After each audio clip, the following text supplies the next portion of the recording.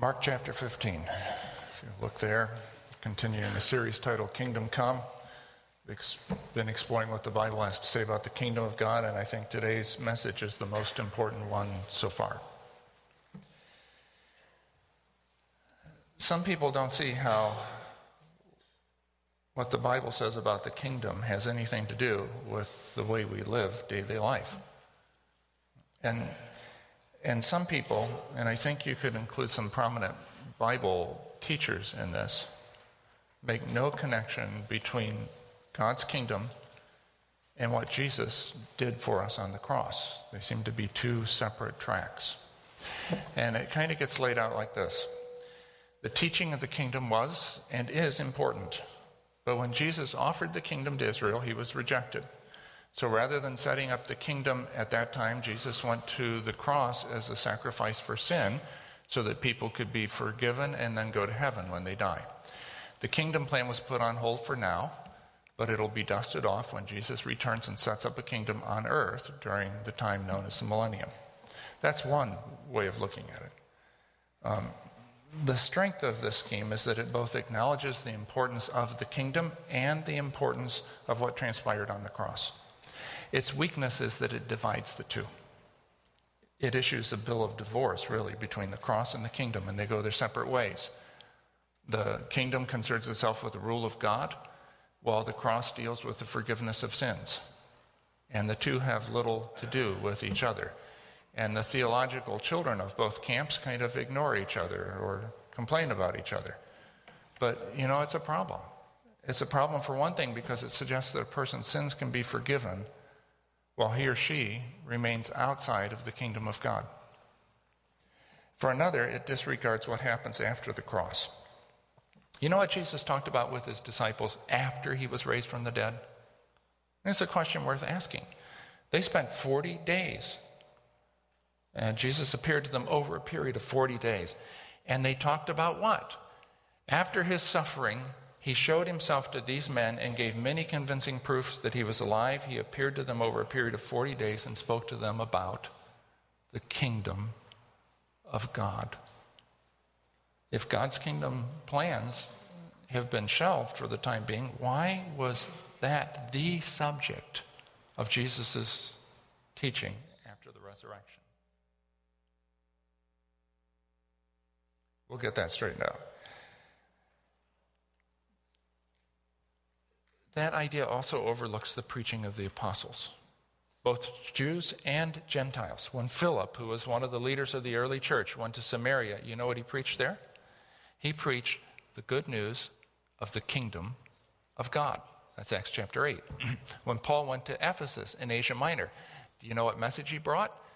He spoke boldly there for 3 months, arguing persuasively about the kingdom of God. That's Acts chapter 19.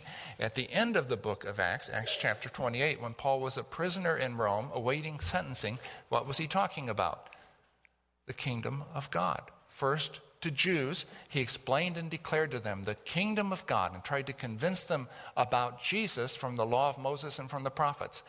And to Gentiles. For 2 whole years, Paul stayed there in his own rented house and welcomed all who came to him. Boldly and without hindrance, he preached the kingdom of God and taught them about Jesus Christ. See, if you divorce the cross from the kingdom, the cross becomes a stepchild, a kind of plan B that provides for the next life, but is only indirectly related to this one. But if the kingdom was put on hold when Israel rejected Jesus, why was he still speaking to the apostles about it after the resurrection? Why was Philip proclaiming the kingdom of God to Samaritans in the early days of the church? Why was Paul preaching the kingdom of God both to Jews and Gentiles at the very end of his life? The fact is, the tale of the cross is not another story, but the same story, the kingdom story, as it reaches its climax. The cross is the portal between the kingdoms of this world and the kingdom of God. In the cross, we see the guilt of this world, its wrath and its hatred of God, so often concealed. But in the cross, we see it displayed for all to see. In the cross, we see humankind as we really are, rebels and usurpers, We have usurped God's place. And when he and Christ came to take it back, humanity did what it's been doing ever since the garden. It's level best to get rid of him. But if we've taken God's place in the cross, we see God taking our place. And we see something else that's often hidden in our broken world, at least to our eyes: God's unfailing love. Even our rebellion and hatred can't stop it. In the cross, we see displayed both humanity's hatred against God and God's hatred against sin. We see humanity's disloyalty to the king and the king's faithfulness to his word. It's a place of shame and of grace, of death and of hope. The cross opens up on two worlds and becomes the border crossing between them. It's through the cross that God has made a way to escape the kingdom of darkness with its hatred and its self-worship and enter the kingdom of heaven with its love and worship of God. The kingdom and the cross go together, though not even an archangel could have guessed it beforehand. Let's read about it from Mark's Gospel, 15th chapter, beginning with verse 16.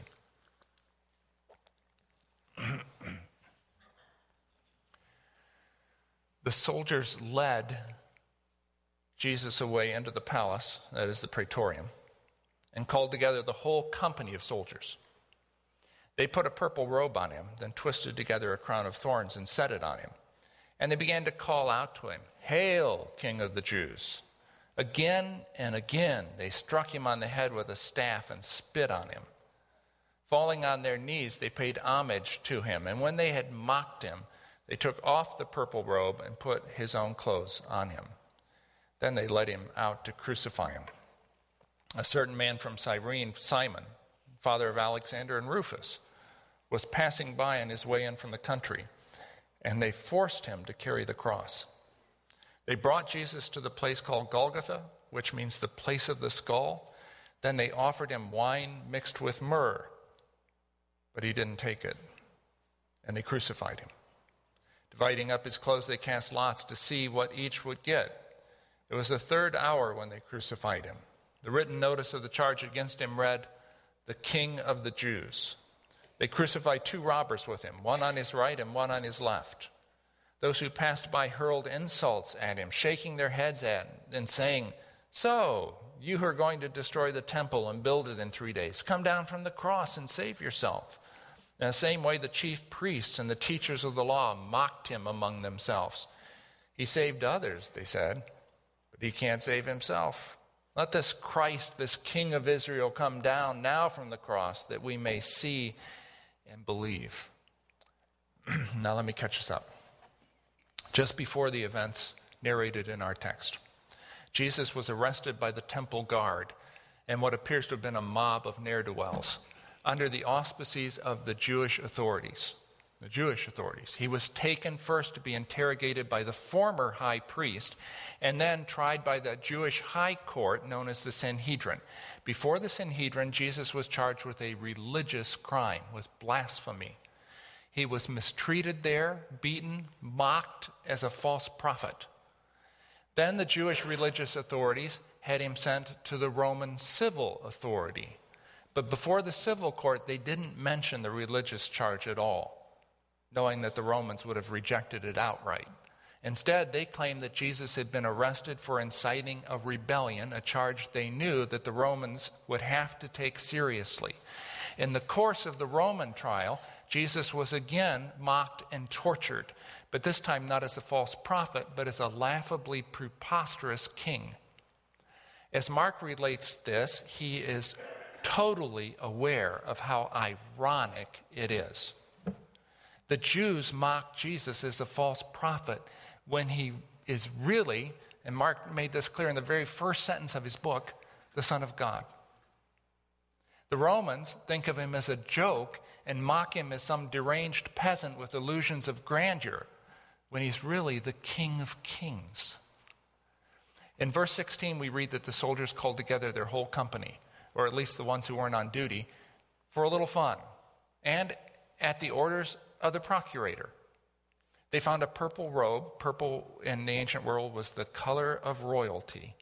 And they put it on him and plaited together thorns from an acanthus shrub or perhaps palm spines, something that would look like the radiant crown that Roman emperors wore. And then they proceeded to make fun of him. They came up to him the way a soldier might approach his monarch, but instead of saying, Ave Caesar, Hail Caesar, they said, Hail, King of the Jews. It was pure mockery. They had placed the stalk of a heavy reed plant called a calamus in his hand, as if it were a royal scepter. But now someone got the idea to hit him over the head with it, which they did repeatedly, each time driving the thorns of the crown deeper into his skin. And instead of offering the kiss of homage that was customary in the Middle East, first one and then another pretended they would kiss his cheek, but instead spat on him. They kept coming, mocking, laughing until they cried. And the parody continued until the mockery became more like torture. And then it was torture, administered with a leather whip embedded with pieces of glass and metal. And all the time this was going on, they called him King of the Jews. King of the Jews. King of the Jews. When Pilate brought him out to present him to the crowd, he said, Here is your king. When the wooden sign stating Jesus' crime was affixed to the top of the cross, it read, King of the Jews. Again, the irony is that he was the King of the Jews. Mark knew it, we know it, but the people around him failed to recognize the time when God, their King, had visited them. And when an inkling of the truth began to dawn on some of them, most notably Pontius Pilate, they turned from it as fast as they could. They didn't want to know it. To recognize Jesus as king would mean change and challenge and admitting they were wrong. It was easier just not to see.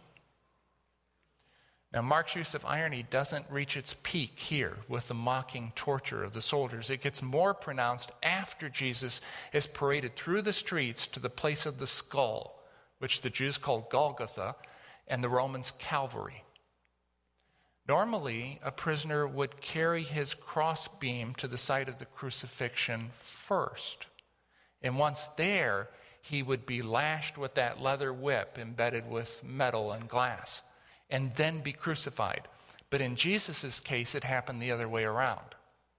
See, Pilate thought that scourging Jesus first might satisfy his accusers, and the trial could be dismissed. He knew he wasn't guilty. So he had him beaten before he was sentenced.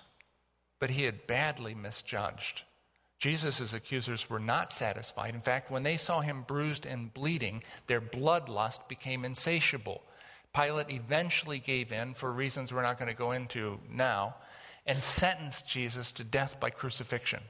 So Jesus was forced to carry his cross through the city after being scourged rather than before. But by that time, he had lost so much blood that he was too weak to stand under the weight of the beam.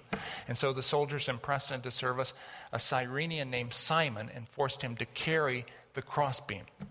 And just as an aside, the fact that Mark mentions Simon's two sons, Alexander and Rufus, by name, strongly suggests that the early church knew these men.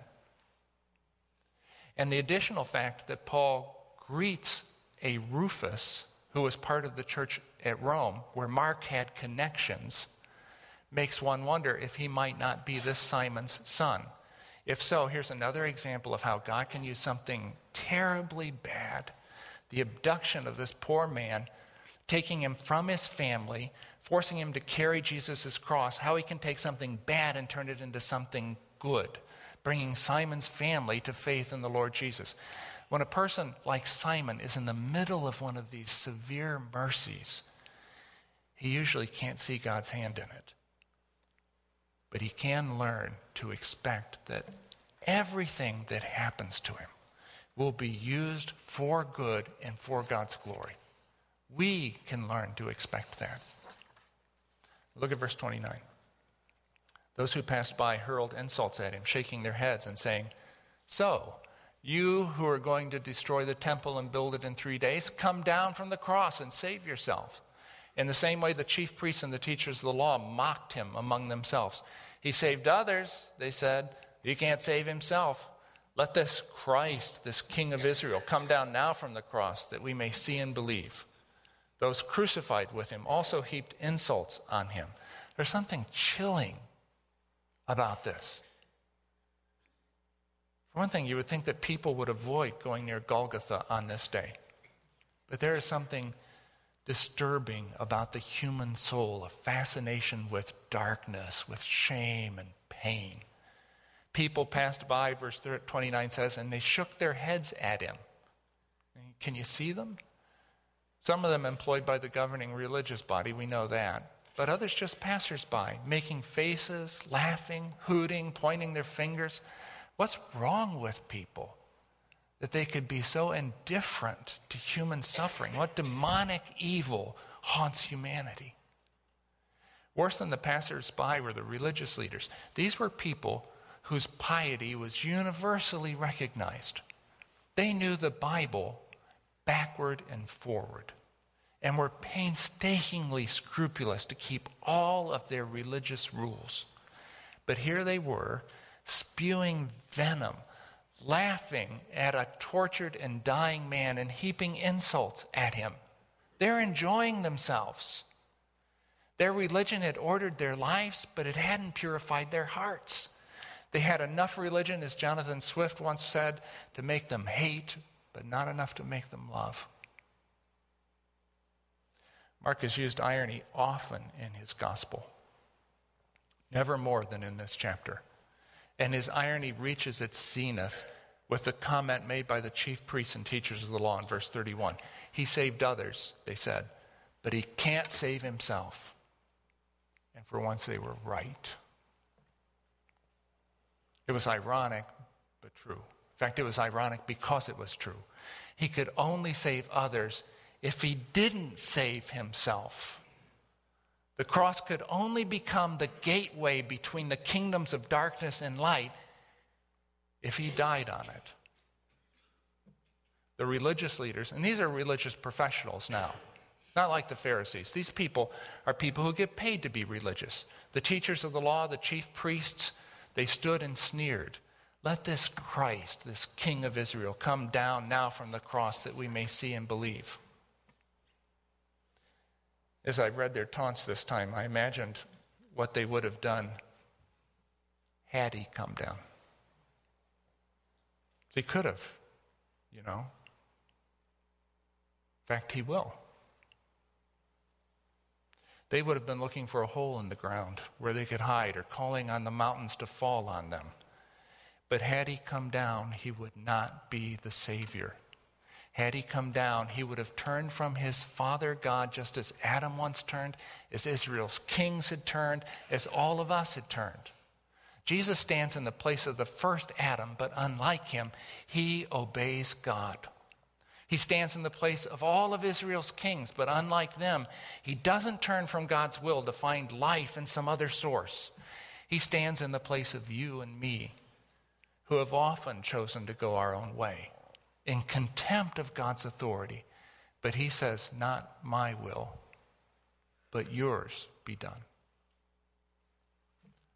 Come down from the cross, they say, offering the same temptation he faced in the wilderness and then again in the garden. But once more, he refuses the temptation and entrusts himself to God. His is the ultimate act of surrender. He does what we never could and never did. He offers himself to God in perfect obedience, in absolute trust. The way of the kingdom is the way of Christ, not the way of the chief priests and teachers of the law, or the way of the soldiers in the Roman army. It's not the way of force, but of faith. It's not the way of power, but of submission. The way of the kingdom is always the way of surrender. Too often the church has chosen power over surrender.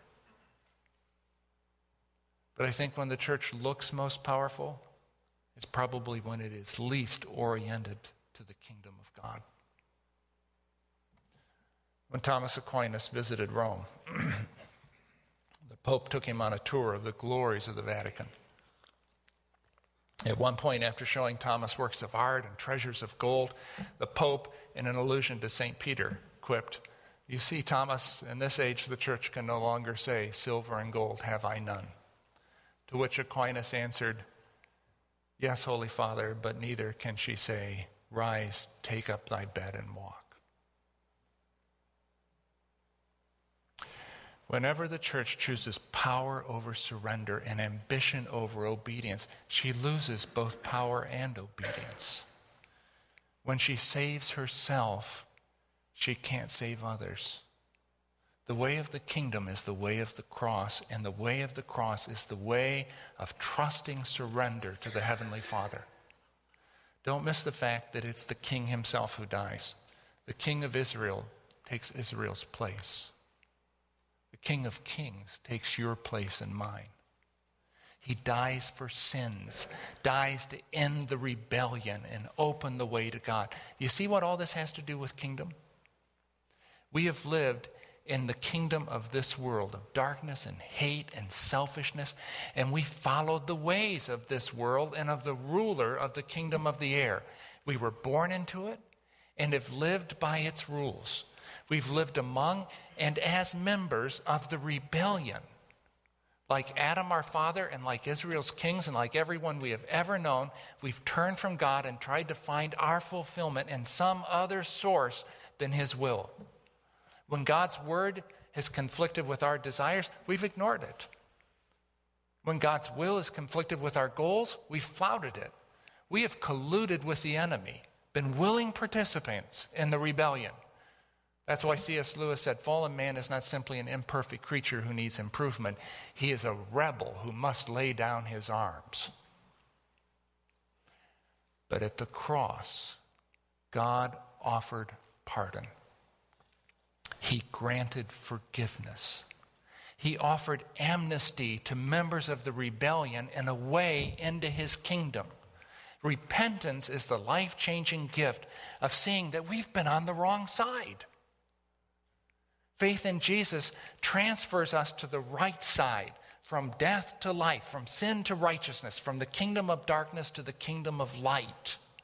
And it happens at the cross. This is what St. Paul, who remember, preached the gospel of the kingdom to the end of his days. This is what St. Paul wrote. The Father has qualified you to share in the inheritance of the saints in the kingdom of light. God has made you capable of entering his kingdom. How did he do that?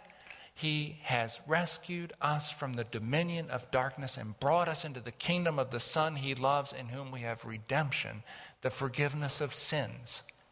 The cross is the gate between kingdoms, and Jesus is the key. How do you cross? That is, how does God bring you from the kingdom of darkness into the kingdom of light? You surrender.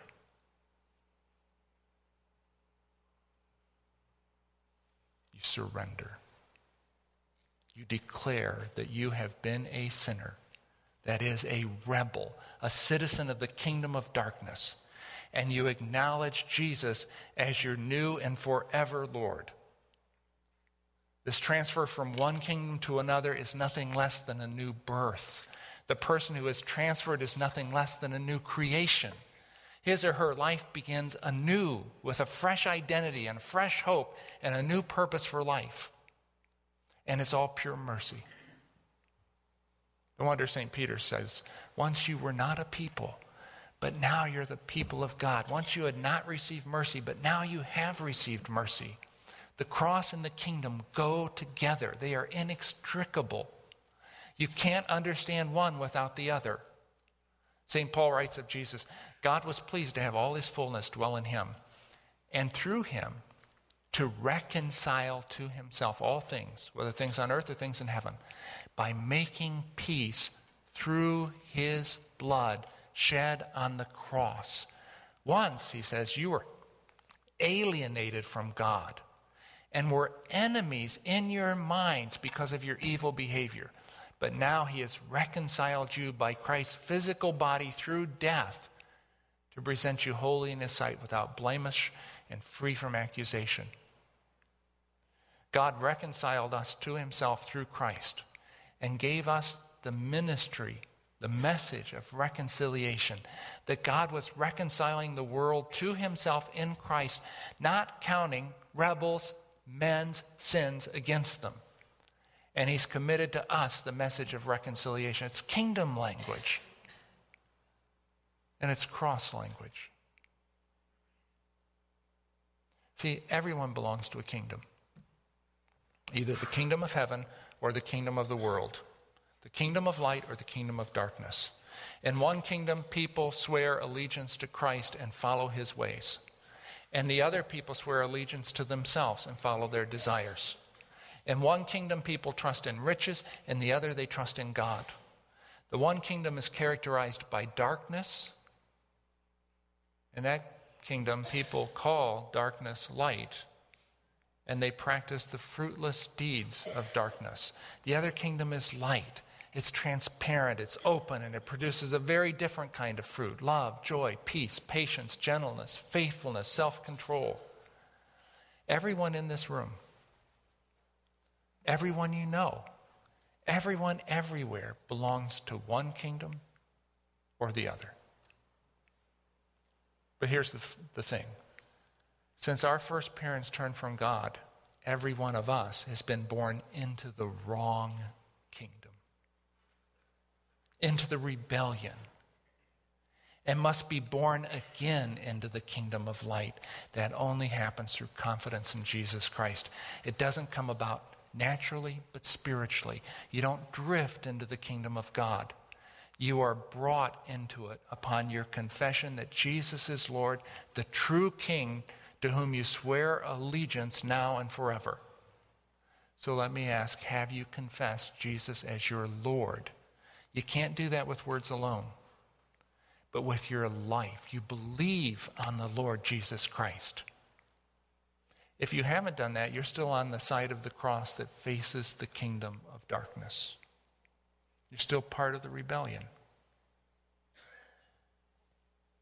But perhaps you've been coming to believe in Jesus. Your mind and even more your heart has been telling you that it's time to cross into the kingdom of God, to live differently, to become a new person. Have you seen that the life apart from God is not the one you want?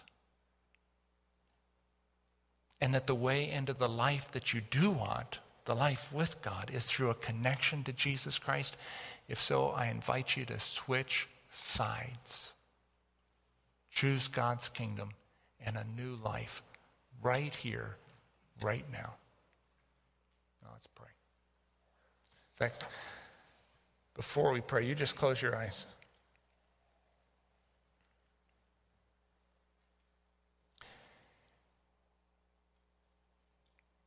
If God has been opening up things to your mind and to your heart, and you've seen more and more, and you realize, I am not in his kingdom, I'm still in the other kingdom, I'm going to ask you right now, will you confess to God that you're a sinner? That is, you're a rebel. You're on the wrong side. You have not been his person.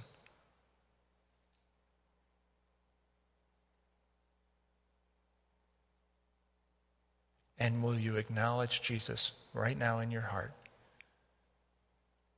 as your Lord from now on, forever? Will you believe in him, the one who died for you? If so, would you tell him that right now?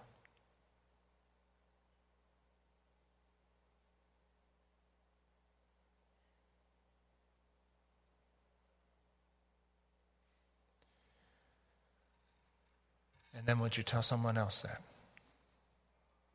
Come find me after the service, or someone else who is already in the kingdom of God, and say, I made a decision today. Would you tell us? God, hear our prayers and accept our thanks for what you've done through the mighty work of your Son, Jesus Christ, our Lord and King, through whom we pray.